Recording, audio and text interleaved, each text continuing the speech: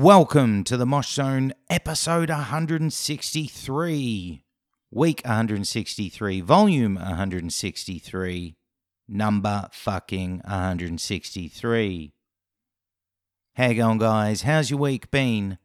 Thank you for tuning in. This week's guest is Jake of Manntis, and that will be coming up later in the show. Let's kick off with feedback, questions, what's been going on. We're starting off this week, or we're kicking off the show this week, with a little bit of a shout out, a little bit of a question. Now, for anyone that's noticed, we've had the same intro music, or song, whatever you want to call it, for 163 episodes. It's been there since episode 1. But I think it's time for a freshen up. I think it's time for a bit of change. So this is a shout out to all the musicians that listen to the show, all the artists, all the talented motherfuckers that listen to the Mosh Zone. I need a new intro song, and I'd love your guys' input and help. So if you have a riff laying around, or you have a spare bit of 30-second music laying around, and you want to help out the Mosh Zone, shoot me a fucking message, or shoot me an email. You can find us, of course, on social media at The Mosh Zone, or the email address is themoshzone@gmail.com. Get in touch. Let's get a conversation going. I would love to get a new track going at the start of this show, and I'd love someone from the Mosh Zone community being a part of it. So enough of my ramblings, enough of my jibber jabber. Let's get into the main part of the show. This week, I got to sit down with Jake of Manntis. First thing I got to say, thank you so very, very, very much, dude, for taking time out for me and the Mosh Zone. Much love, much respect, much appreciated. So who's Manntis? In case you're unaware, they're a band that formed around the early 2000s. They were part of MTV's Battle For Ozzfest reality TV show. They got to the final 3. They ended up releasing a debut album through Century Media titled Sleep in Your Grave, which came out in 2005. They've been a band that's been a little bit quiet since then, and I'm a massive fucking fan of this band. And to get Jake on the show was great, not only to discover all about him, but all about the band and what's going on with the band. Epic chat. I loved every minute. I hope you do too. That chat with Jake is coming up now.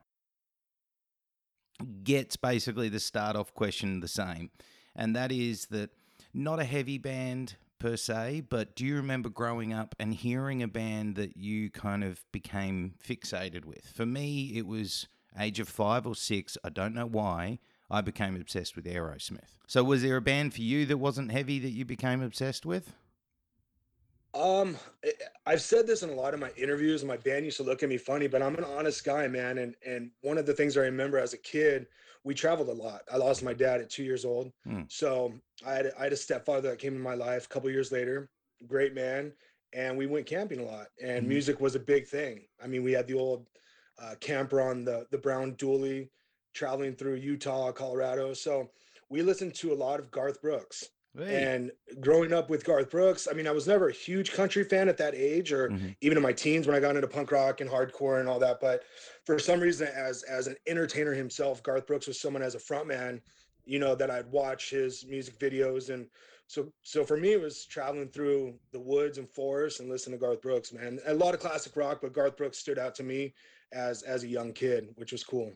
Yeah, he was quite, I mean, looking into him a little bit, he was also quite the musician with imagery and performance. He really was a showman in many ways.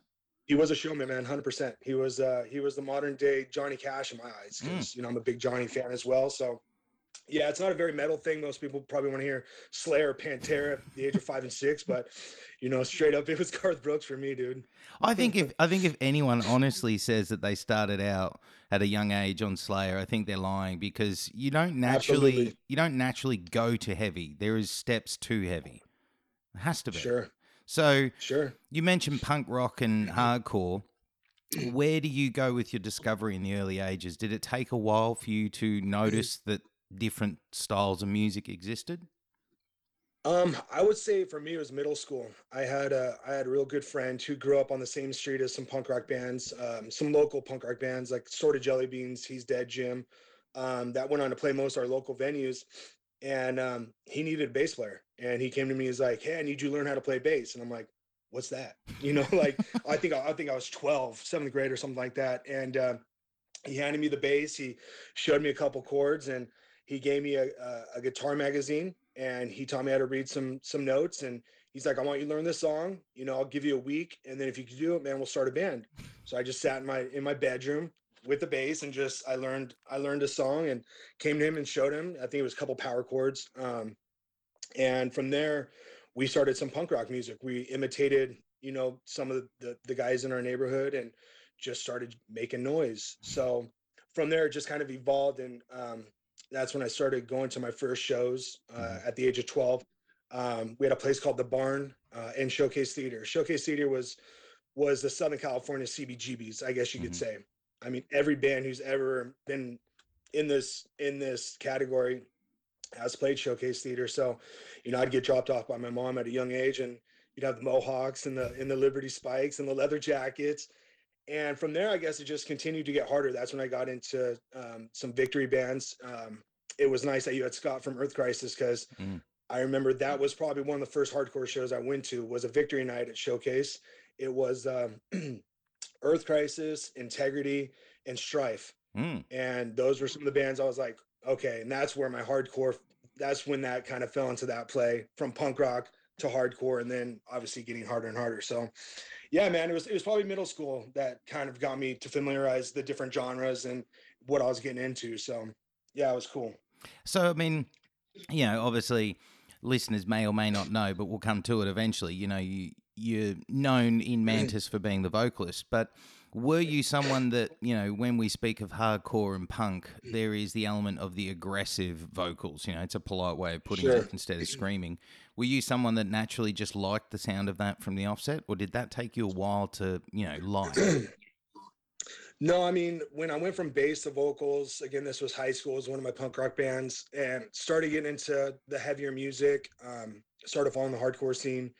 And a couple of the members in the punk rock band weren't kind of feeling it. They wanted to stay traditional punk rock. And my singer at the time wasn't a very good singer. He was good for punk rock, but that was about it. And we just started jamming without him, and I just started yelling in the microphone, and my guitar player was like, "Dude, you got a niche for this." And I was like, "All right." And then the screechy pubescent, like the non-puberty voice, then goes into puberty, and I get the voice, and all of a sudden I'm screaming heavier. And that's when I began my first hardcore band, I think my junior year, and I was just straight vocals. And it's crazy, it was with my original drummer, whom I still play with today in Mantis. He was out for a couple tours, but I mean, we were 16 years old in our first hardcore band, and I think it was my senior year. We ended up separating from the band scene, and it was like right after I graduated high school is when I met up with some of the friends in Mantis, and they caught me delivering pizzas up in the neighborhood, and they're like, "Hey, you still screaming?" I'm like, 2 months of high school. I'm like, "No, I'm going to college, man. Like, I don't do any of that." And they're like, "Well, stop by. We're gonna jam." And that's kind of when Mantis fell into place. Was I mean, 2 months out of high school, just a bunch of friends that were in different punk and hardcore bands that just got together and played some music in a garage, and the rest is history. So it was kind of cool how that fell into place. So you mentioned, something that I think is important for a lot of development of, musical taste, but also bands is the local scene. You mentioned it in there that, you started going to shows early. Was it also a local scene where you were seeing, obviously you'd get the big name bands come through town. That's a standard. Sure. Everyone gets that. But were you seeing local area bands that were getting out of the state? Were you seeing artists that you could look to and say, well, they're doing it, I can do it? I mean, Riverside wasn't really known for, we weren't like a Connecticut or a Buffalo or an LA or Orange County. So our main bands that made it out of our neighborhood was like Alien Ant Farm, a band called Voodoo Glow Skulls, Mm-hmm. and unfortunately another band, Cottonmouth Kings. And those were three completely different genres. So as far as the metal scene, we had to pave our own way. Mm-hmm. It wasn't really accepted to try and get gigs. Like, "Oh, what kind of music are you?" And we're like, "Oh, it's heavy metal." Like, they'd steer away from it. No one wanted us to play the mom and pop pizza shop and scream it, in front of their crowd. So it was tough for us. We did get great advice from the guys from Ant Farm. They were good people, and most of the guys are metalheads themselves. So I wouldn't say paved the way or led us anywhere, helped us with anything, or gave us shows, but we followed some of their business advice, which at 21 you could take it or leave it. So but yeah, completely different scene for us. As far as the metal scene, we didn't really have one. We didn't have a hardcore scene. It was just a bunch of people from high schools and whatever, just getting drunk and listening to music, man. So yeah, it was a little difficult getting off the ground in that aspect. So wow, I mean, anyone listening, Cottonmouth Kings were like the white trash version of ICP, if I remember correctly. Like, that's wow, yeah. I never knew where they were from, but to know they were from there, like that's a trip. That's a trip. Yeah, they're from the Inland Empire, man. Yeah, I believe a few. I'm probably the same age as you. I just turned 39, so I believe they're a few years older than us. But yeah, completely different scene. They were a completely different scene. So oh yeah, they're we couldn't really go for them to advice. No. You mentioned in there about the high school years, and then when you kind of linked up with Manntis was college years. Now, without jumping too far forward, I know your career now, what it is, and it's fitness centered and it's wellness centered. Sure. So, I mean, what were you studying, and had you at that point completely abandoned music as a prospect? Yeah. I was only going to college for the general education purposes. At the time of Manntis, when I started, I was like a manager at a local little pizza place, and working with 5 of my good friends. And like I said, it was 2 months out of high school. I just happened to be making deliveries, and Clint, my bass player, who's still the bass player, and then an ex-guitar player, Matt, who lost his life a couple years ago. So, rest in peace to him. He had the Manntis tattoo, great guy. But yeah, they just happened to pull up next to me, and they just had asked, hey, like I mentioned, are you still screaming? Do you want to scream? And I'm like, oh man, I'm going to go to college. And I didn't have any real like direction of where I was going. I knew I still loved music. It was just finding the timing, which that was it. So fast forward just a little bit, I ended up registering for college, and I think I made it 2 weeks to finals, and me and Clint both were taking some of the same classes, and we dropped out like 2 or 3 weeks before finals to go hit the road. We did a short little trip to like Arizona and somewhere else. So we dropped out of college, and, thank God we did.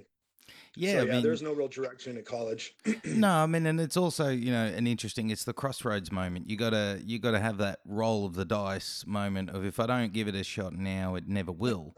And Sure. that can't be easy also to decide, especially that close to finals. Yeah. And it wasn't, but like I said, there was no real, I couldn't even tell you the classes I took, man. It was a waste of time, but yeah, I didn't have any direction. But once we knew we were getting a little bit bigger in the local scene, that's when it was like, all right, we got something here.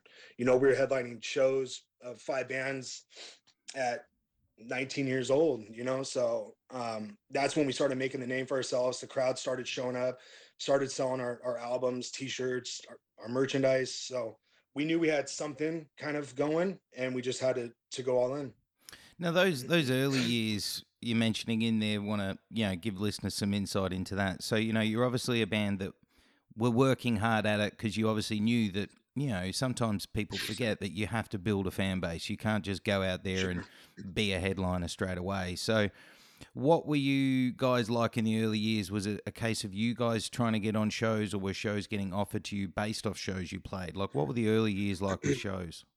We just, at that point, we'd played just about anywhere.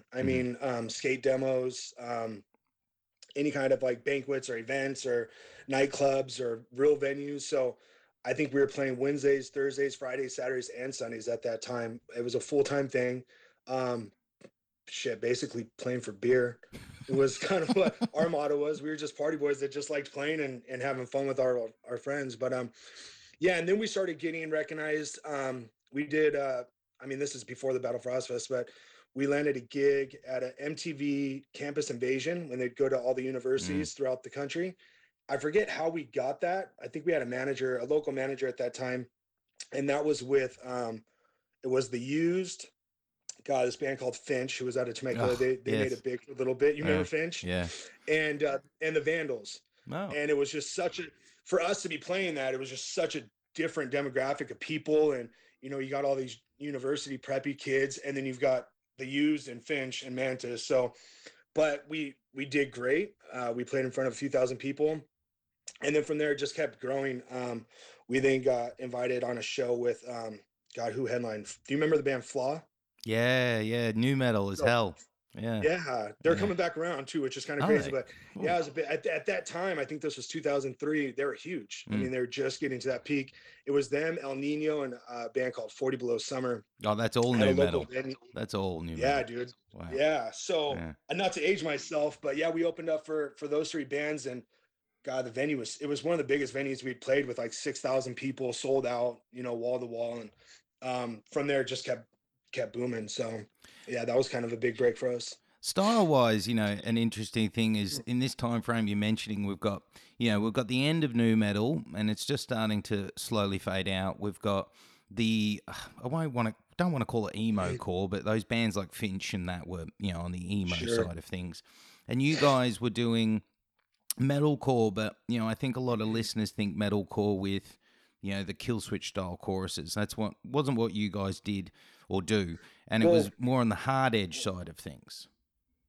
Well, what's kind of funny about that is when Manntis originated, there's four of us, and then we went on to get a second guitar player, and at that time we brought in a second vocalist. So I was doing the screaming and he was doing the singing, and at that time it wasn't really popular. I think one of the only bands in our genre was Poison the Well, and we had just started hearing about them a little bit after we started. So we would play and people would tell us like, you know, as fans of like Hatebreeds and, you know, this heavy metal scene that was taken off in 03, and my vocals, we were kind of pushing away. We're like, you know, no one's doing this. We don't need a second vocalist. The soft stuff is for pussies. Like, you know, this is dumb.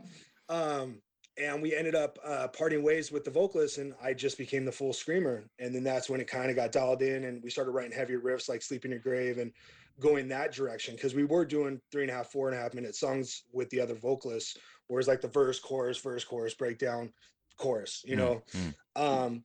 So, and we laugh all the time because, you know, fast forward to 2005, 2006 is when all these metalcore bands started coming out with the soft vocals and making it. We're like, damn, we were a little too early for that scene, but it worked out for the best for us. So, yeah, man. That's a trip, dude. Like two vocalists too. Like, I mean, you think back, a lot of the new metal bands had the two vocalists, but you know, the metalcore bands that started doing it or were doing it eventually, it was one of the guitarists or the bass player that was doing it. So that's a bit different too. Yeah, I think it was. God, I can't even think of them now.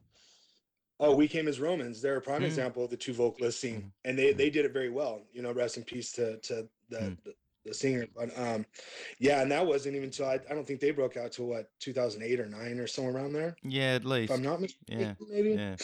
So, yeah, looking back, you know, we made a band decision to do it, but I think it worked out for the best. Yeah, I mean, you go back and you listen to the music, and you know, probably thank God you didn't stick with the clean. I mean, there is a little bit of melody on that album, but I wouldn't say it's a soaring melody of Killswitch style or stuff. It's grindy, gritty metalcore, which is, you know, part of what I loved. Now the stuff that when we were working on the sophomore album, right when we released with Century Media, we ended up doing a full album with Christian of Fear Factory. He kind of took us by the wings and helped us out and got us in a couple different studios. We laid down all the tracks, and you know, it's looking back, I don't really remember what had happened, but we had a good 12. We still have a good 12 songs that are basically a jigsaw puzzle. We just never put it together and mixed it. We just kind of just let it go. So, and that had D-Rock, which was our newest guitar player. The kid's so talented. He's got a different kind of vocal to him, where we're going to lay down some tracks, but it's more of a, I don't know who to compare him to, but there's a lot more melodies on the newer stuff, which we're still kind of working on. We've got the, not to fast forward, but we've got the show coming up in a few months. And I think we're going to try and write about 3 to 4 songs for this, and then eventually get in the studio by the end of the year. Oh, okay. So, and you'll hear a little bit more of the melodic side of Manntis, which would be nice. Okay. Well, we definitely have to come back to that, because there are a few little stories in there I want to pick apart. But Go ahead. the next step in the kind of story that I discovered is I don't know if some people remember, some people may remember that are listening. MTV at this time were booming with, they had started doing reality shows, but they were booming with Headbangers Ball. They were really getting shows out there for the alternative scene. And they did a show called Battle For Ozzfest, which was, encapsulating it simply, it was, I think it was like 10, maybe more members from different bands, but they weren't from the same band. So it was one guy from one band, one girl from this band, et cetera, et cetera. Yep. And they went through a week-by-week process to eventually get down to the final 3, and whoever won got a contract. So it was a reality show like American Idol, but with heavy metal guys. But the elimination process was also stupid. Like, I remember that they had to do something with Zakk Wylde, and you had to convince him to get his jacket or some shit, and if you didn't, you got evicted from the show. It was weird. So the question I'm long-windedly getting to was, how did you first discover that MTV was doing Battle For Ozzfest? I'll take you back from where we just left off, and then how we got to that point. So it was 2003. I don't even know if you know this, but I was in a horrific car accident. I was on my way to the river with some family, no seatbelt. The truck had rolled 3 times, going 70 miles an hour. At the moment, we landed upright, and I was fully conscious. I just felt like I had whiplash, and I was trying to get out of the truck, and the truck door couldn't open. So my buddy behind me just said, "Hey, sit still. We'll call 911. We'll get highway patrol out here." So I sat in that truck for a good 30 minutes or so until they arrived. They had to do the jaws of life, put me on the stretcher, laid me out on the street for, I think it was like 45 minutes. They were going to air evac me because they thought at that time it was pretty serious. And I'm still sitting there, let me go. I just want a beer. Get me out of here. I got to get to the lake. And they bring me into the hospital. I go in for my MRI, and they had noticed I broke my C4 and C6. Ooh. So at that moment, they then transferred me to a bigger facility where I underwent a 12-hour procedure. They took some bone graft out of my hip, fused the joint, and they said I was about a hairline away from being paralyzed from the neck down. Shit. The thing that screwed me up was they went through my front vocal cords. They paralyzed my left side vocal cord. They asked me what I did for a living. I was like, "Oh, I'm a screamer." They told me I'd never scream again, that I'll never get a voice back. And I'm like, at that point, it's like, you might as well kill me. Like, what am I going to do? And this is right when, we made it as big as we could in our area. We had toured a little bit just throughout California and Arizona, and we were taking that next step. So I get out of the hospital, neck brace. I'm out for 6 months, no voice. Get the neck brace off, full movement. Obviously, as you can tell, it's a bit of a miracle. When I met people with the same break, they were all paralyzed. The nurses, doctors, no one ever seen a recovery like mine. And one day my drummer just happened to call me, and I pick up the phone, and I'm like, "Hello?" He's like, "Is Jake there?" I'm like, "This is Jake." And he's like, "Shut up." Like, he didn't believe it. He's like, "Jake, your voice." I'm like, "My voice?" I'm like, "Call the boys, let's jam." So at this point, they had been jamming a little bit, just, still getting together. Hope, we all had some hope. So I get up there, and, I start screaming away, and it didn't even skip a beat. Almost came back. That's when I was introduced to my highs, because all of a sudden I got these, Bruce Dickinson, like, high notes where I'm like, the 3 inches of blood type stuff. I'm like, this is awesome. So it was that same night I said, I had met a good friend of ours, Joey, from up north, who did a lot of tours and booked for a lot of local bands and stuff. And I remember him telling me if I got my voice back to give him a call, and he'll set up a full month tour for us. And so I told the band, "Hey, I want to set up a tour. I'm shooting for a month out. It's time. This is my second calling." And that's where the name Second Life came from. That's where the song Second Head came from. It was my second chance to do what I wanted, that I loved. So one of my guitar players, he couldn't tour. He wasn't about it. He wanted to stay local. And that's where Dare, our guitar player, came in, called him up. He was at the house the next day. We jammed for a few weeks and did our first tour up north. So fast forward to the Battle for Ozzfest. We were going up to the Tacoma, Washington kind of area quite frequently. And we were doing a show up in Seattle, and we got a call from our tour manager, Jeff's dad, who said, hey, you know, I came across this thing that Battle for Ozzfest is happening, and they're doing it at the Palladium, but it's in 2 days. And we're smack dab in the middle of a tour. And I'm like, absolutely not. We're not going. We have to finish this tour. That's dumb. Like, we're not doing some MTV bullshit. Like, you know, like that's not our thing. And one of the guys just said, hey, this might be a good opportunity for us. Let's just drive down there and see. So we drove the 33 hours straight, slept in the Palladium parking lot, woke up the next day and jumped in line. There's 10,000 people walking around LA of every different genre of music. And I'm like, this is ridiculous. Like, there's no way we're going to get this. And we didn't know any of the infrastructure at that point or what it was about. So we just ran the motions. We went in, they called us back for the second one, called us back for the third one. Then we got a videotape sent to our band house, and it was Ozzy and Sharon basically congratulating us that we made it to this TV show. And, you know, one of the members is going to leave that day. And we're like, you know, they had us all packed. We didn't know who was going. We didn't know if we were all going. So yeah, being a Dare, they took him, and, you know, we didn't talk to him for quite some time. And then we just had to follow the motions. But for the most part, a lot of that, that's not what it seemed like when we were filming it. It didn't seem as corny or cheeseball or like the real rule challenge. But all said and done, once Adair got the opportunity, and then we came out and we got to play the Florida Ozzfest in front of, I think that day was like 30 or 50,000 people. It was one of the highest. And I mean, we get one chance to play one song, and Manntis is right before Slayer, Judas Priest, and Black Sabbath. And it's like, what's happening, you know? And that, for me, that was the most surreal moment. I didn't care about winning the show. I didn't care about the show or the publicity. At that point, it was, I just hit the metal gods. Like, this was heaven for me. You know what I mean? Like, who gets that opportunity? So when all said and done, Dozen Furies ended up winning. However, we got the contract with Sharon Osbourne as our manager. And then from there, just went on to get some more opportunities like Century Media, and do it that way. So it was quite the experience, but a little cheeseball in my eyes. But I wouldn't change it for the world. You know, if we had to do it again, I'd do the same thing over.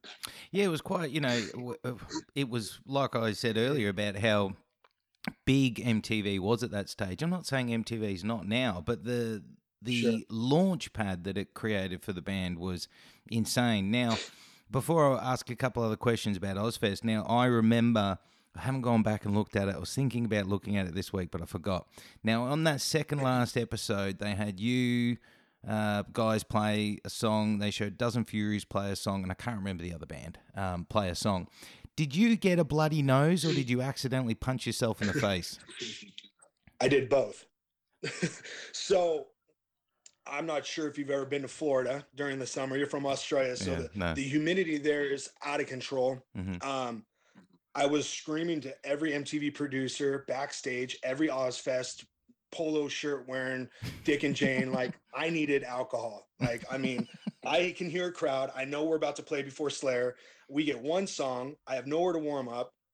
So I get up on stage, and the minute I start screaming, I get a bloody nose. I'm like, I look like the most ridiculous bitch right now with the bloody nose on national television in front of these 40,000 people.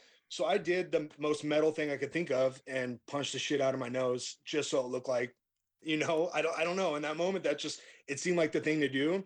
And that's probably the most memorable thing out of most fans that have talked to me, like, you got that bloody nose on MTV Battle For Ozzfest. I'm like, yeah. And they're like, you punch yourself. That was so metal. And I'm like, thank you. It was a little bit of both, man. It was super embarrassing, but No. I remember seeing it, because at this stage of the show playing, I was, you know, trying to watch it every week. And if I wasn't, I mean, there was a thing called a VHS, so I was recording it. Kids, you mightn't remember what these things were, but I was recording the show, and I remember I liked Manntis and A Dozen Furies, but the fact that you did a show with a bloody nose and I didn't know how it happened just made things a little tougher. And it was like, okay. And then it was gutted to see you guys not get the contract. So I always wanted to ask, how did that come about? Because I remember the way they cut that. I should have gone back and looked at it, but they showed you with the bloody nose, but then they didn't tend to come back and show you so much until like the second half of the song. I think if you look back now, because it wasn't too long ago, somebody popped that video for me, and you can see, I don't know which member it is, either Clint or Dare, and you could see me in the background, just like with the wireless mic, just give my, like, it's not full front camera, but you can just see it really quick. Cause I turned around and I'm like, oh my God, dude. And I was like, boom, just, screw it. And then there's a shot where I'm doing the high pitch. It was on a New Breed of Life. And I'm like kneeling down. You could just see the blood like gushing. And I was like, man, that actually came out kind of cool. So it is. I'm 23 years old on an MTV reality show, like playing before Slayer. I mean, I didn't really care. No, and it looks metal as fuck, as you said. So. It did. You know what I mean? Good thing I had a black shirt on and not a white one. Well, yeah. I mean, so go back a little bit about the show. This one thing I thought was a bit strange for me was that there was the little profile shown at the very first episode of what each band was and what the member did in the band. But nobody really knew stylistically what any of these guys were linked to. So you didn't know that Adair was from a metalcore band or anything. So did you feel like, obviously it didn't harm you guys, but did you feel like it wasn't even really giving you a spotlight if you had gone out week 2? No, I mean, again, the guys that were producing the show weren't metal fans. They were the same. It was the same crew guys from Real World and the Road Rules and all that bullshit. So they didn't know anything about anyone or anything in the subscription. I know Sharon was part producer on the show, but really I don't think they had the Zoom weekly meetings to update what the hell was really going on. It was the first of its kind. So I think they just played it as is, like every episode was a little different. But yeah, we didn't know it was going to be such a, I guess, game show type fucking feel, if that's the best way to put it. While we were filming and talking to Adair while he was out on the road doing the Ozzfest, that was the cool part. They had their own bus. They followed the members. They would sit there and watch setup. They would go meet with the other bands. They got the opportunity to, I think, Mark from A Dozen Furies got to play with Unearth. Adair played with the guys The Darkest Hour. So that was probably the most metal part of it. That and what was the episode? The acoustic. There was the acoustic one too. That was cool. Yeah, but like the biting the bat off the head bullshit and the stealing Zach Wild's jacket. That was all just cheesy, man. That was just horrible entertainment, dude. It was like Jackass meets Real World at moments, and dude, I think they forgot that these were members of heavy music bands, because until the last episode or second last episode, there was no real care about the music that these people played. And that's where coming into the mainstream and getting the opportunity to play with like the Unearths and the All the Remains and the Madballs and the Terrors, and really showing them like, hey, we're a fucking real band. They didn't just put us back to like a Backstreet Boys and throw us on MTV. Like, I think us and Dozen Furies might have been the only 2 out of those 8 bands that actually toured. We went through 2 vans. We went through we piled 8 guys in a van and starved and we did what we needed to survive. We just happened to get a lucky break on MTV. So I think a lot of the fans and the real hardcore kids, didn't get to see that part of it. There's no history of the band that I broke my neck prior to the show. We toured for 2 years. We were on this old website called GarageBand at number 1. I mean, we did our duty as the punk rock shit. We made paper flyers and handed out our CDs just like anybody else. So saying it that way, that's they didn't show history of the bands or like what got them to that point. It was just like, oh, here's this band, we made them and enjoy them. It's almost like we were puppets. So and that was the shitty part of it. I think one thing that people need to forget, or maybe forget, is that we're also talking about a time when Ozzfest was fucking huge. Like, this tour was the be all and end all in heavy music. So I don't think anyone can blame any band to roll the dice and go, look, I don't know what this is about. Let's have a go at it, because Ozzfest, there were bands that were paying to get on Ozzfest at this time. So this 100%. this is a huge opportunity for anyone that's unsigned. And as you said, you guys had reached a point and you're trying to go to the next point. And you get to the final three, and you mentioned in there that you get Mrs. Osborne as your management. Did she help link up you guys to Century Media? Because that's a big move getting to Century Media. Yeah. There was nothing on the show of what the post show reward was or whatever it was. We were just sitting back going, okay, now what do we do? And do we just go home and book a fucking show and, use our name, just to get out there? And when we got the phone call, it was some of her people, our old manager, John Fenton, who I believe still might work with Ozzy and Sharon. He actually called us. We went and met. We went to Ozzy and Sharon's office in LA, and she wasn't really doing much but collecting checks from us and royalties and just setting up, because every band that I believe auditioned, which I don't remember the number of auditions, everyone had to basically sign their life away to Ozzy and Sharon, regardless of what they did. And the numbers, as you could probably imagine, weren't very good. I mean, we would have been making, I think, a penny off every dollar, some bullshit like that. So when Fenton, had talked to Sharon, him and a gentleman by the name of Blasco, bass player for Ozzy, Rob Zombie, he was huge at that point.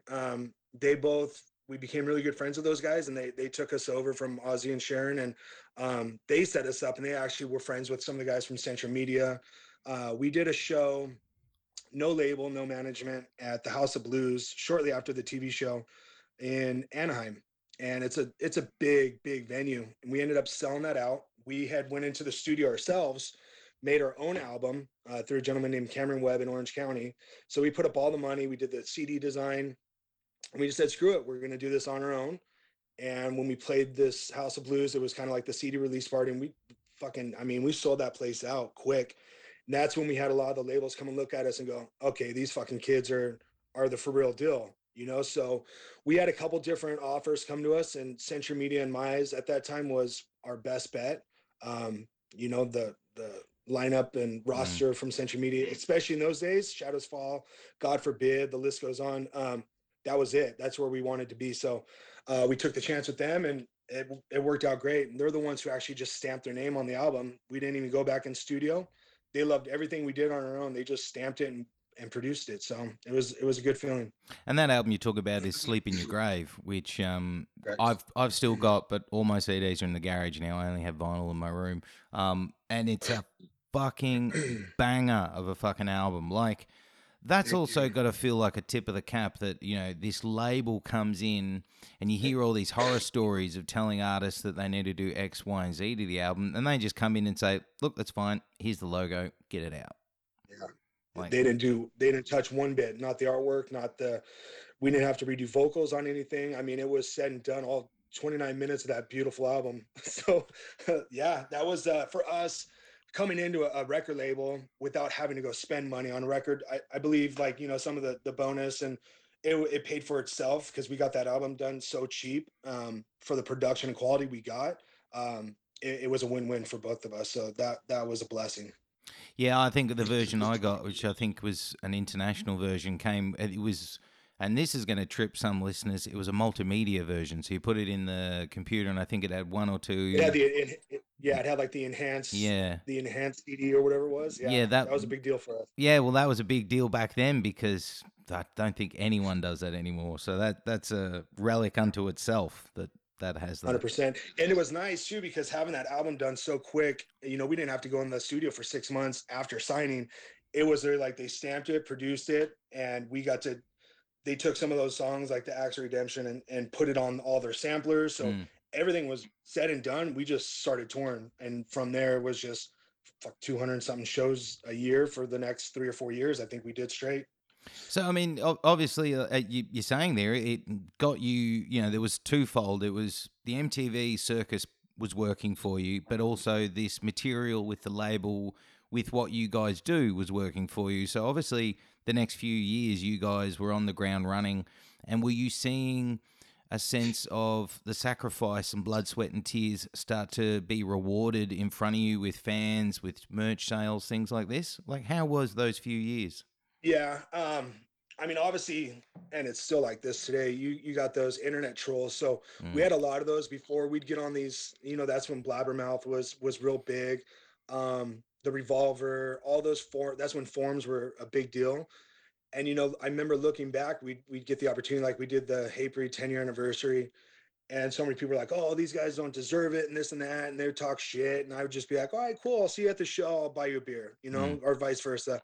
We'd get out there and we'd have people come up after the show and go, "Hey man, I was the one that wrote, you know, I apologize. You guys were fucking awesome. You guys killed it." So it took them to see us actually get out there. They wanted us to get up on stage like the wind up toys and, Mm. you know, the monkey and the drums fall over like that thing you do. And the guitar breaks, you know, they're waiting for just trauma to happen. And, you know, we get up there and just fuck it up. And, I think that the bands we opened for too, like the Hatebreeds and these bigger bands I mentioned, they saw it too. They're like, all right, these guys, you know, obviously know how to live on the road. They're not these prima donna fucking made up pussies. So that was cool to prove them wrong and be the underdog, you know. Yeah, I think it definitely, you guys wore the underdog tag in a good way, not as in a chip on the shoulder way, and you could see that with the music because, you know, I'm not gonna knock A Dozen Furies, but they were the more accessible style of the metalcore that was popular at that time. You guys were the more Sure. grittier style, but you guys seemed to, as you said, you know, you weren't just riding on the coattails of some success. You guys Yeah. were working hard, but it was interesting because you guys worked at it for quite a few years before you got the album out. Then you work at it Sure. with the album out, and then as a fan, it just felt like it was like, Yeah. where did Mantis fucking go? Like it was, Yeah. and then I know down the track 2014 or 13, you kind of reappeared on social media when social media became a different thing instead of MySpace. But you mentioned earlier about an album you did with Christian of Fear Factory fame. So is this the album that infamously you guys were going to release as your sophomore and then didn't? Sure. We were playing around with the ideas of a couple labels, finished the album. Um, I think at that point we were just kind of burnt. We had brought our old drummer back in to do some stuff, but there wasn't talk of touring with him. So it was kind of like, well, if we're not going to tour with this album, what the fuck do we do? And we were just at that point burnt. We just were.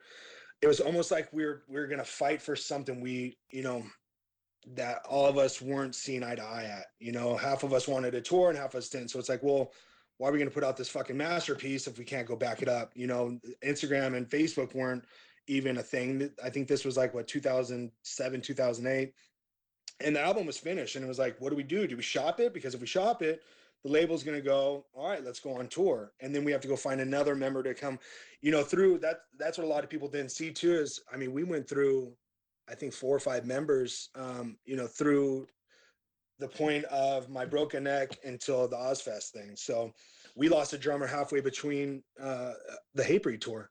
Our drummer just at the time was like, "Hey guys, my grandma passed away. I got to go home." We're like halfway into a Hatebreed tour. We're on the East Coast. I'm like, "What? What do you? Where are you going, dude?" I mean, we had our bus, we had everything. Everything was paid for. And a lot of people don't even know, but Adair filled in on drums. He went from guitar to then, I think it was that night he left in the morning and we had sound check in like 2 hours. I'm like, Adair's like, fuck it, I'll do it. I'll play drums. So a lot of people don't know Adair and D-Rock are both phenomenal drummers. So Adair gets up there and fucking we finished the Hatebreed tour with Adair playing drums. So that's the punk rock shit right there. That's what a lot of people, I think we earned a lot of respect then because people, you know, most bands would pack up and go home. The drummer's the backbeat, dude. It's either the vocalist and the drummer. What the fuck do you do now? You know, with that kind of time. So you had to go back with Christian, man. He was super busy with stuff he was doing. So as much as he was going to help us out in shop, he had his own stuff to do. So we couldn't make him work 10 times harder to start looking for new members. And we can't be like, hey, you know, we can finish this, but we're not going on tour. He would probably be like, fuck you, dudes. Are you kidding? So it was a tough decision, man. So we just kind of just let the dust settle, I guess is how you could say it.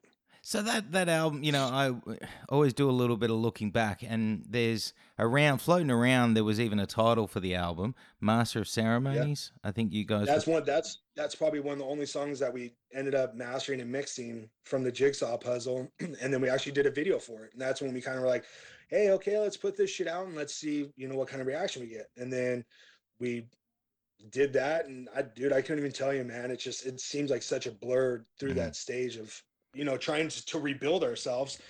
And then we did it, and then just was like, well, we're not going on tour. You know, I don't want to get in a van, or I don't want to, you know. And so we get excited, do this, and all of a sudden it's like, well, now what do you do? So I mean, so obviously you recorded a whole album, as you're saying, and you only mixed and mastered one song, or was everything mixed and mastered? Because it's all pretty, I mean, if I have to remember, it's all pretty rough. But when we got it from the engineer at the time, because we did the drums locally in Corona, and then we did the guitars at Christian's, and then we did the vocals in an apartment in Hollywood. I mean, it was the most punk rock thing we could do. So we had all these different pieces, and the last gentleman who was doing my vocals had everything, but he ended up going like MIA, or I can't remember exactly what happened. So we got all these pieces back, and everything was just like thrown around. So it wasn't like, it was like the drum tracks were mixed with something else. And we're like, fuck, dude, this is going to take a long time to, you know, mix. And so the files were just screwed up. And I think that's what threw us off. And when we had master, that was almost the only thing that was like a complete version.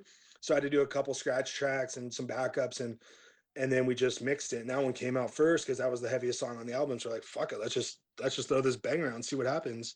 And yeah, it's a good song in my eyes. I like it. Yeah, I like it too. I'm just bummed out that you guys basically had a whole album, you know, and then it never saw the light of day. You know, it's quite a weird feeling, you know, when you're a fan of a band and then they release an album you love, and then you hear there's something that could come out, and then it's just like, what, nothing came out, and then you're just like sitting there going, you know, did you ever at any stage think, okay, you know, it's like 2014 or something, and you think, look, let's just try and get this shit together and just release it independently? Did you ever think about doing that? We did, man. We really did, but that's where we still weren't steady with the members at the time. Everyone's, I mean, I was having my first daughter. Clint was having it. He had a daughter. Clint ended up going to MI to do video stuff. He's the one that directed and produced the Master of Ceremonies video on YouTube. And we did. I mean, we're all still best friends. We talk every fucking day. I mean, especially now we've got a show coming up in August. We didn't get to play anything in 2020, which should have been our time to be like, hey, we got nothing to do. Everything's closed. Let's finish a fucking album. But there's the assholes in us that just didn't do it, man. But I mean, for a band to still be as close as they are and still not get some workouts, pretty pathetic, man. And I'm disappointed with myself for not finishing this album personally, because obviously I screamed for many days on this, and it wasn't your sleep in your grave, you know, vocals. It was fucking hard vocals. So that's where I think we owe it to ourselves this year that, you know, we booked our show for August. We met up last week, kind of got the dust off the equipment, and I threw out a couple teasers on the Instagram page. But I think we're actually serious about this time about writing some new tunes. And now with technology and with the stuff that we have at the house, our band house, we're able to record this stuff. Jimmy's got his mics on the drums. You know, we've got the mics all set up. Adair's got a new pedal board that doesn't even need the tube, it goes straight in. So you know, I'm not too tacky when it comes to the audio stuff, but we have an easier way to not have to go to 3 different places to record an album. Now we can do it in the comfort of our band house, which we've had for over 20 years, which is nice. So with that being said, I think we're taking a little bit more serious. I still don't think we'll tour, but some live events, you know, some more of the bigger festivals and stuff like that, we've talked about agreeing to do if the opportunity comes. So yeah, we'd love to maybe find an independent label that'd be willing to work with us and do it that way, or just do it ourselves and just throw it out on the internet. You know, most of these bands these days, which I'm noticing on Spotify, is they put out one single and then they'll wait a couple months and they put out one single and then they go another couple months.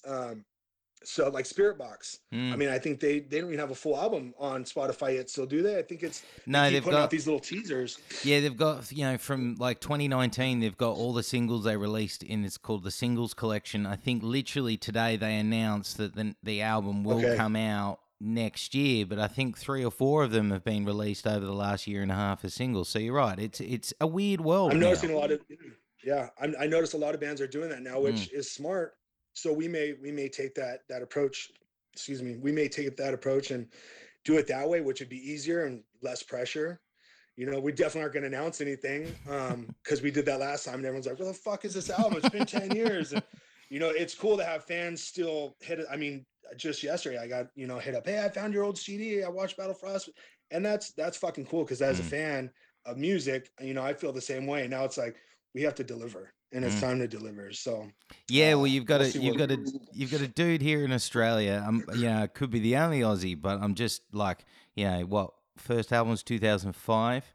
I've been patiently waiting like quite a while now. What, 16 years? Yeah, dude. patiently. And that's, I mean, when you wrote me, I read it. I'm like, nah, you know, what's the point, dude? Like, unless I'm doing something. And I think that's when I wrote back, and I'm like, I thought about it. I talked to Adair. Adair is actually going to join me today, but he was out in Malibu recording. He's got a couple different projects going, and he's like, fuck it, just do it, man. Like that will set some motivation and answer some questions. You know, like you said, if it's 4 people listening or 400. They could just hear the story now and just be like, all right, these guys haven't just been sitting back doing nothing. We've played every year for these 16 years. You know what I mean? We play at least one, you know, given most of them are like benefit shows or memorials for friends or family that pass. We'll still book a show. 2020 was the only year we haven't played. So this show in August it means a lot to us. Yeah, I mean, the part of the reason why I started to do this is because it was a way to get stories out of bands that some people may have, you know, not discovered or go, wow, I remember that band. And I like talking to bands and people like yourself who you don't have to be pushing a tour or pushing a new EP. The story is still exciting because the story still needs to be heard because the music is worth being heard. And that's the thing. Whether this gets to... You know, we have several thousand very religious listeners. It gets to all of them, or it only gets to 4 of them. At least for me, I know that my love for that album is going to spread to someone else, and you'll gain another listener or a few thousand. So I think it's fucking worth it. So that's why I hit you up, man, because I spent forever trying to fucking find you because I couldn't fucking find you. And then found you, so I made sure I reached out. I'm still surprised it's on so many platforms. I mean, I was stoked to see it on Spotify. I'm like, how are we on Spotify? You know, and I forget the new one that Adair just told me about. I feel like, oh man, this new platform of music right here. But he said that our full album's on that too, and I'm like, dude, I've never even heard of this. You know, and I guess it's I think it's like Jay-Z's new. Yeah, I forgot the name of it. No. Yeah, but we're on there too, and I'm like, it's cool to still be on those things because a lot of people, you know, that they hear of us from that. So, well, I think you know, I've got the CD, and I was one. You know, I still use iTunes on my computer, so everything I have on CD is ripped on there. And then you guys are on my Spotify as well. So, I mean, you know, I love it. You know, but I'm not quite done with you because I want to ask 1 or 2 questions. One is, okay, yeah, we talk about you do play the occasional show, and it's important that some people realize that, yes, I think you are being serious and genuine, but I think you're also downplaying it. They're just benefit shows. You know, you played with bloody Byron Bay's finest, Parkway Drive, not too long ago. I mean... I was actually going to bring them up, man. To me, we've played with some pretty monumental bands, you know, the Anthrax, the Soulflies. I hit some of my own personal goals that I set out to musicians I wanted to play with or share the stage with, and I did that and some. And for us, not even being a touring band again or a signed artist, to get the opportunity to play with Park Drive, whom in my eyes at that time was, I mean, and still are some of my favorite musicians. So that we came as Romans, and then I can't even think of the third band. It'll come to me. But this venue was a venue that was never used for music. It was like a dance theater. It's one of the oldest buildings in downtown Riverside, which they've been fixing up for years.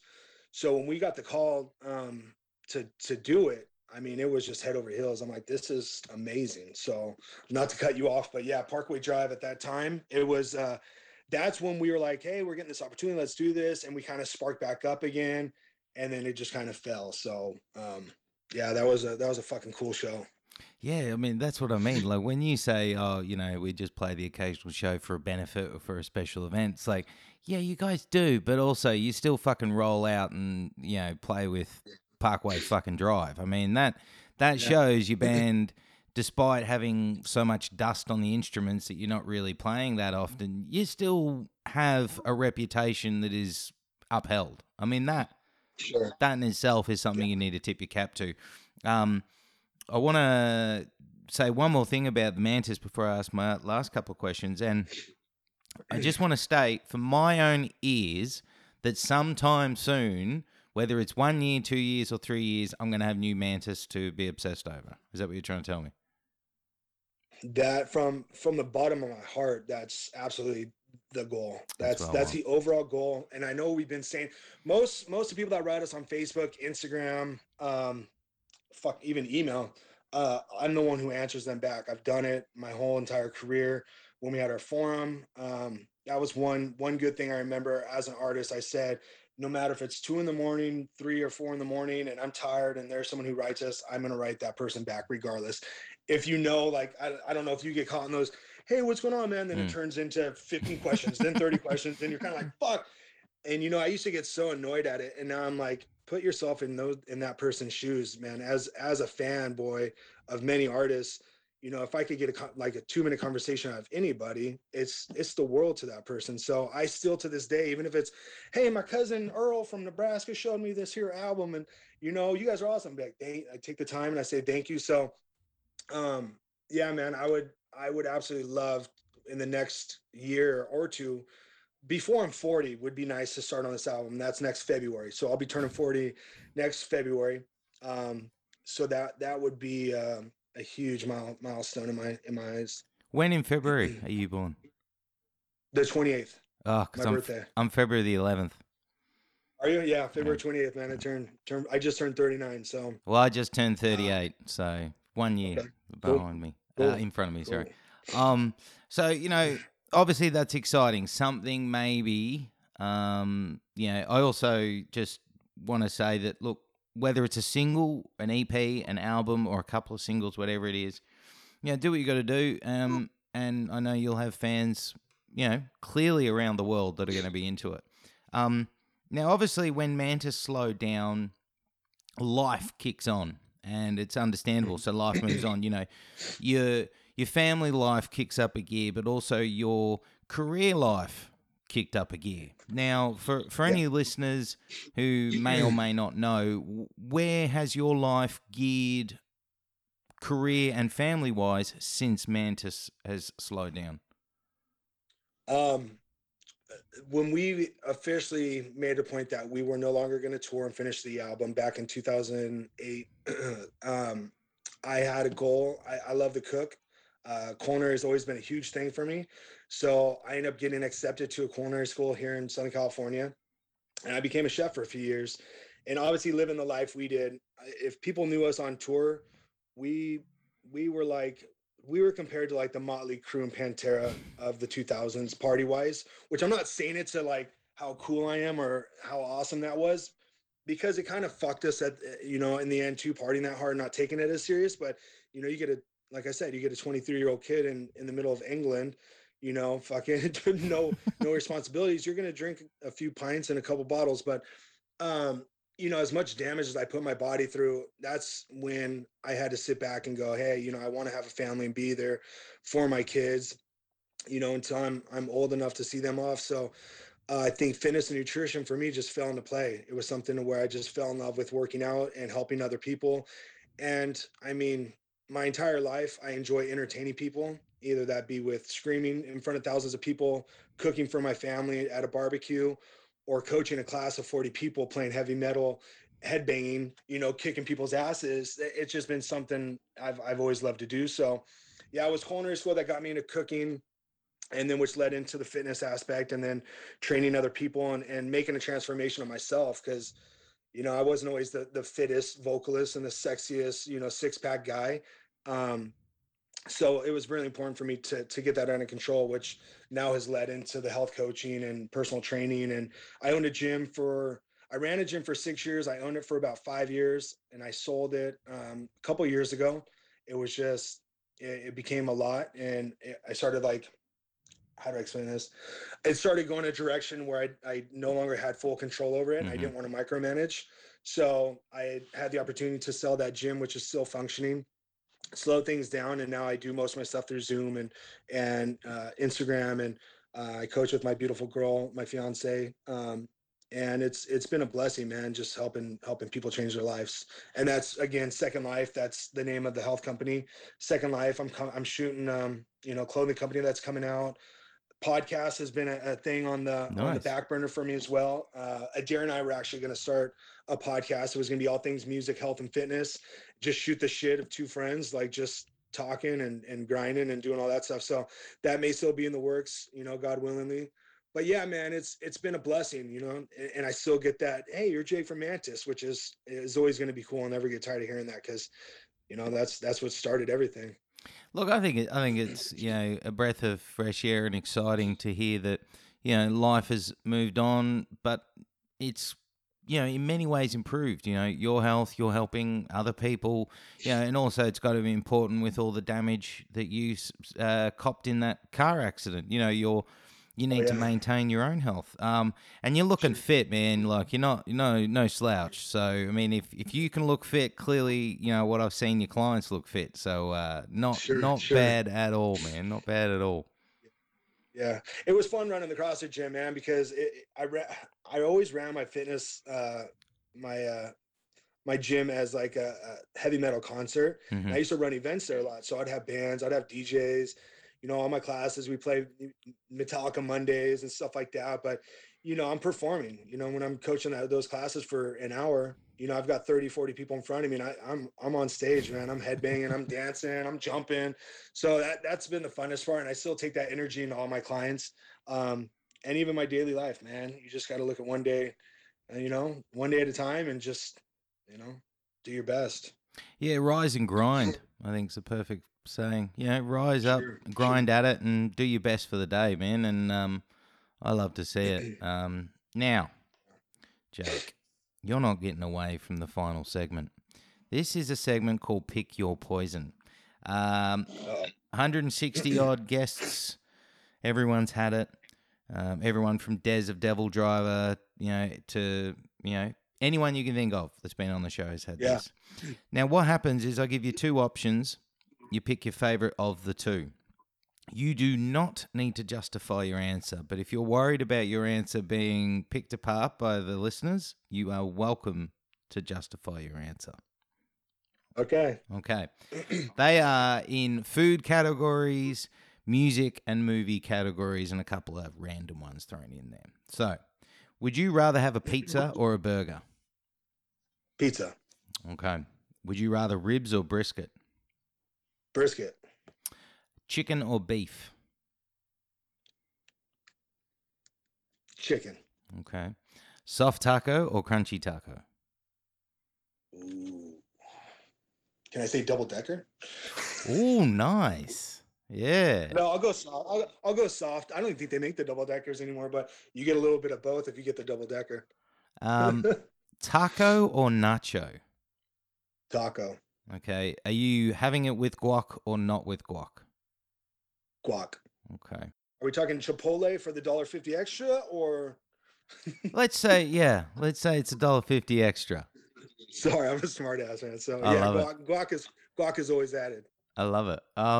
Smooth peanut butter or crunchy peanut butter? Oh, fucking any kind of peanut butter, man. That's my shit. Creamy. Okay, thank you. Because I'm sorry, it's been a running thing that some listeners have heard. Anyone that says crunchy, I think you're a sadist, because think about it. You spread that on bread, you rip the fuck out of your bread. Why do you want that? I know you said no justifying, but the creamy, yeah, if you're doing a peanut butter jelly or you're using it as a dip, but if you're going for that just midnight tablespoon, crunchy's kind of cool because you get a little bit more of the texture. But yeah, the creamy, by far is the best. Crunchy's good for just that quick snack. Yes, that's fine. I can agree to it on a snack. But I'm not spreading that shit on some Weber's bread because it's just gonna piss me off. Why the fuck do I want holes in my bread? All because of what I spread on it. And you can justify your answer. You can justify. All right. Where were we? So, coffee or tea? Coffee. How many? I'm still on the energy drinks. You know, I've got a couple different like sugar-free energy drinks that I do. So with coffee, man, it's usually like after breakfast. I went my whole life without drinking coffee up until I think 5 years ago.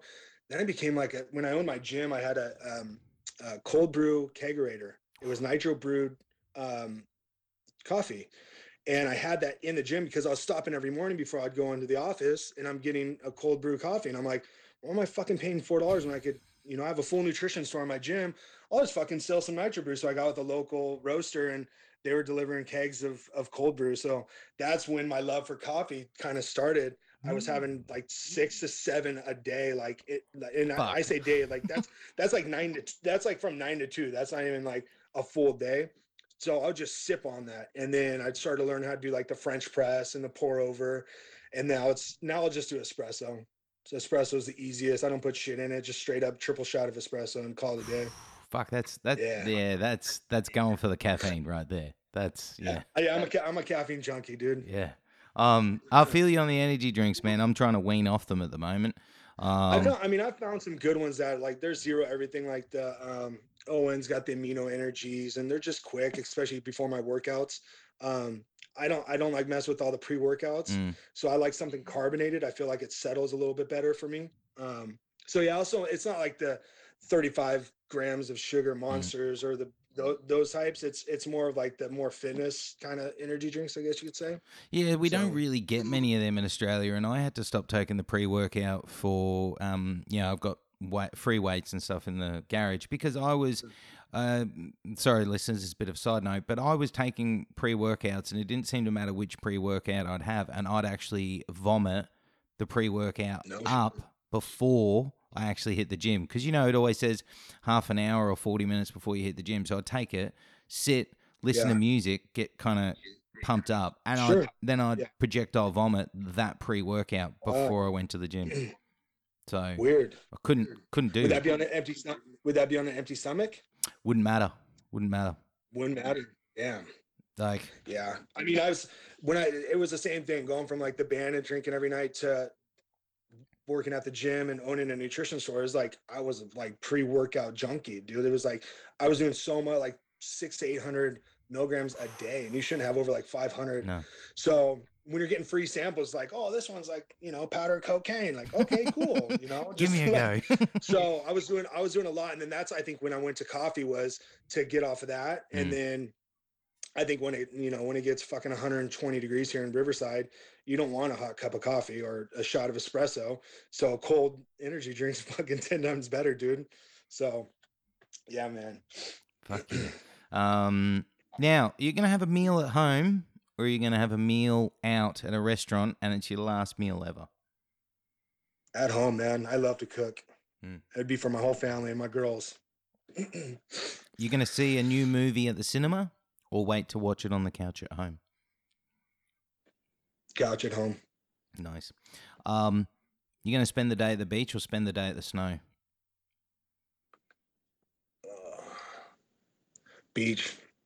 Okay. I can't do cold weather. Are you a cat or a dog person? Dog. Yes.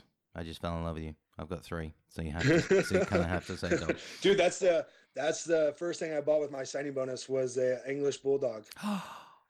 She was like my road dog, man. I love that dog. So yeah, I always told myself, oh, if I had enough money to get a dog, most people are like, you wasted your signing bonus on a dog. But I'm like, hell no, I got 10 good years with that dog, dude. It was like my daughter.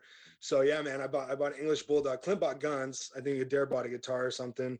And then I bought a dog. And then I went on tour like an idiot.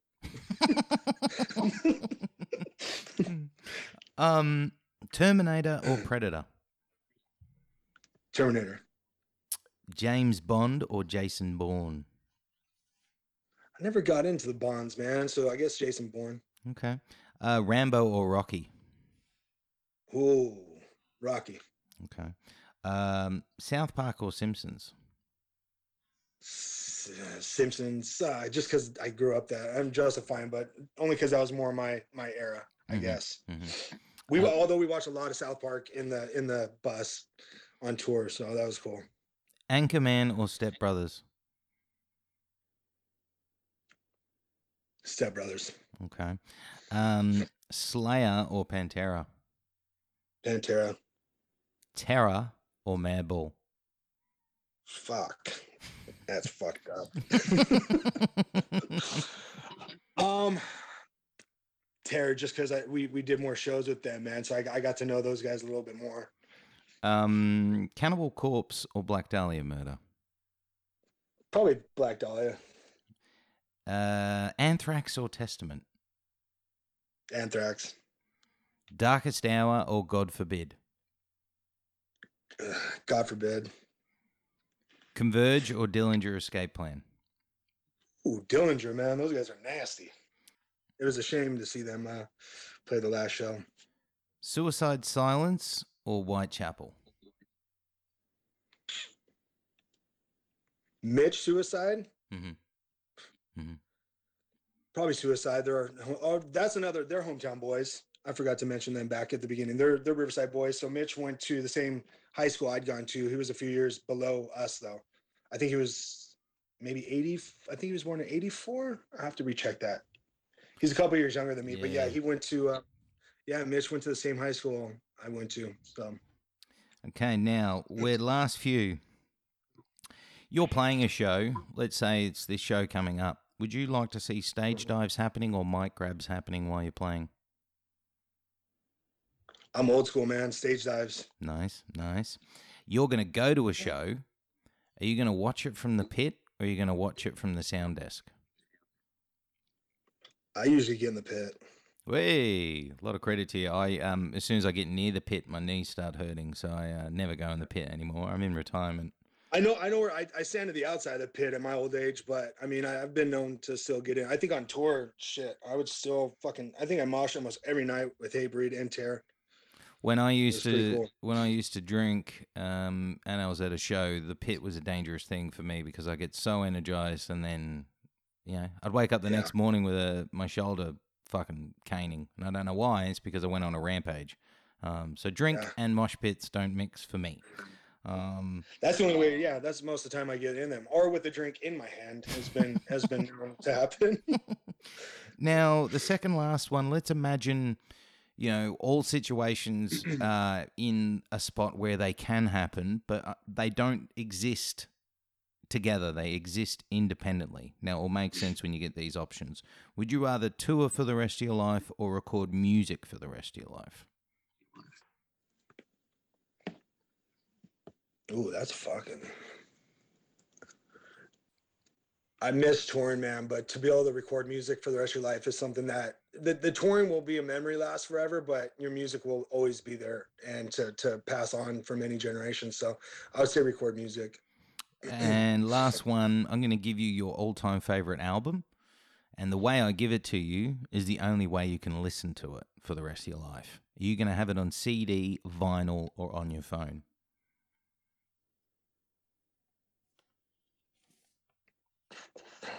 CDs are becoming obsolete, man. Your phone, I guess the cloud will last forever. But I do like vinyl, man. I collected records for many years, and there's nothing like, putting it on the needle. But probably the phone, man, because with Bluetooth technology, it's going everywhere with you. I don't even have a CD player in my Jeep, dude. I bought a 2020 Jeep Cherokee. There's no CD player in there. I still have my book of CDs in alphabetical order from old bands that we toured with, and I can't even fucking play them anymore. So yeah, man, phone. It's weird. The times have changed. From about the age of 8, I've been collecting CDs. I've got like 3,000 of them sitting in boxes, but I can't have them in my room anymore. So I have a collection of vinyl, but it's low key. It's probably like close to 200. And my wife thinks it's hilarious because she says, you've got all this shit that you like musically that you collect, but you don't use them. I said, well, I can't. I don't have a CD player in my car. I don't have a vinyl player in my backpack when I go to work. So I just play everything off my phone. But I like collecting. The one thing I'd do when I'd get home from tours is I remember on my laptop, my iTunes, I would just sit there and I'd upload every fucking CD I had. Or if, we went on the road and then I'm going to use Terror again, and we get a couple albums from them or hand off shit, I come home, fucking upload that CD on my laptop. And I'm so glad I did it now. is I've got all that in my bank for fucking ever. So which now iPhone and iTunes work hand in hand. So I'm glad I spent the time to do it, even though now I look back and go, I wasted so much fucking time because I could go to Spotify and have every album right there. But, you know, no one knows that 10, 15 years ago. So no, see, I'm the same with I was always the same with my iTunes as well. And then I'd take my time to then get the artwork for it. And then I'd make sure it didn't matter to anyone else, but I'd make sure the genre classification was specific to what I want it to be, because then you could, know, click on that and you'd be like melodic metalcore, and then you'd have those bands. But man, it's a trip now. Like you said, you know, you go to Spotify and it's like, whoa, look at it. Why did I waste? And it's cool because you mentioned vinyl, man, because it's cool watching a lot of these new bands. I shouldn't say new, but bands that are, you know, still doing it in 10 years. They're putting out albums on vinyl. And I think that's one of the coolest fucking things. That's something. I mean, I'd want to put out an album just to put on fucking vinyl. You know, it was cool. We had the enhanced CD back in the day that had the, you know, the music videos, but to have an actual, you know, 7-inch or, you know, just any kind of vinyl, I think that would be extraordinary, man. That'd be phenomenal. It's a fucking well, I mean, there's your idea, you know, 2025 for the 20-year anniversary of Sleep in Your Grave. Let's get a repress on vinyl. Dude, that might actually be a cool idea. There you go. You heard it here first. 20 years old, man. Shit. Yeah, you're getting old. Look, Jake, first thing I'm going to say, we went a little bit over time, but worth every minute. Look, I appreciate the time, the energy, the honesty, and just the fun. But look, this was a blast. You know, for me as a fan, great. For listeners, even better. And I'm just very, very, very, very thankful. Yeah. No, man, the pleasure is all mine. I don't think I've done an interview probably since I think 2008, somewhere around there. I've done some local stuff for magazines and some newspapers. And other than that, this is cool, man, because back when we did, it'd be a phone call. You don't get the interaction now. But now, I mean, you know, like I said, me and my fiance doing so many Zooms. I was never an interview person. Adair and Clint were always the spotlight. Obviously, Adair's a very talented kid, so he would do majority because I was kind of like the guy in the back. I would always be in my bunk, like, you know, resting my vocals. I wouldn't get out much. I'd be at the merch table, but I didn't have to say much. It'd be pictures and shots with fans. So, yeah, man, this was amazing. Your lineup, your roster of musicians you've had on your show has been incredible. I mean, Caliban, that new album is ridiculous, you know, and then just seeing Scott from Earth Crisis. I mean, that's the type of shit. Earth Crisis was a huge movement for me, especially in Southern California. They opened my eyes along with Strife. So this was amazing, dude. And I appreciate the time. No, dude, the honor has been mine. You're a fucking legend, dude. Hey, man, I'm just here to help other people and fucking put smiles on faces, dude. Well, you've done that to me today, brother. You've done that to me. But I'll let you go. Don't be a stranger. I won't, man. Yeah, follow what I'm doing. And obviously, like I said, I try and post as much on the Manntis page, but sometimes, like, you know, what's the point? We only got 500 fans. And most people don't even come find us. So, you know, once we post stuff, I'll be putting on my stories. And what I'll do is I'll tag you if I do any like fucking cool videos or shit. I know you don't do that kind of stuff on yours, but at least you can watch and keep up to date with us. So I'll try and remember to do all that stuff for you. No, too easy, brother. This has been an honor. This has been epic. I'll let you go. I got to go probably dig holes in the backyard now. The wife's probably got me laboring for the rest of the day. So that's my day. Right on. Right on, man. Well, thank you, dude. Brother. It was nice meeting you, brother. You too, Jake. Take care. All right. Bye.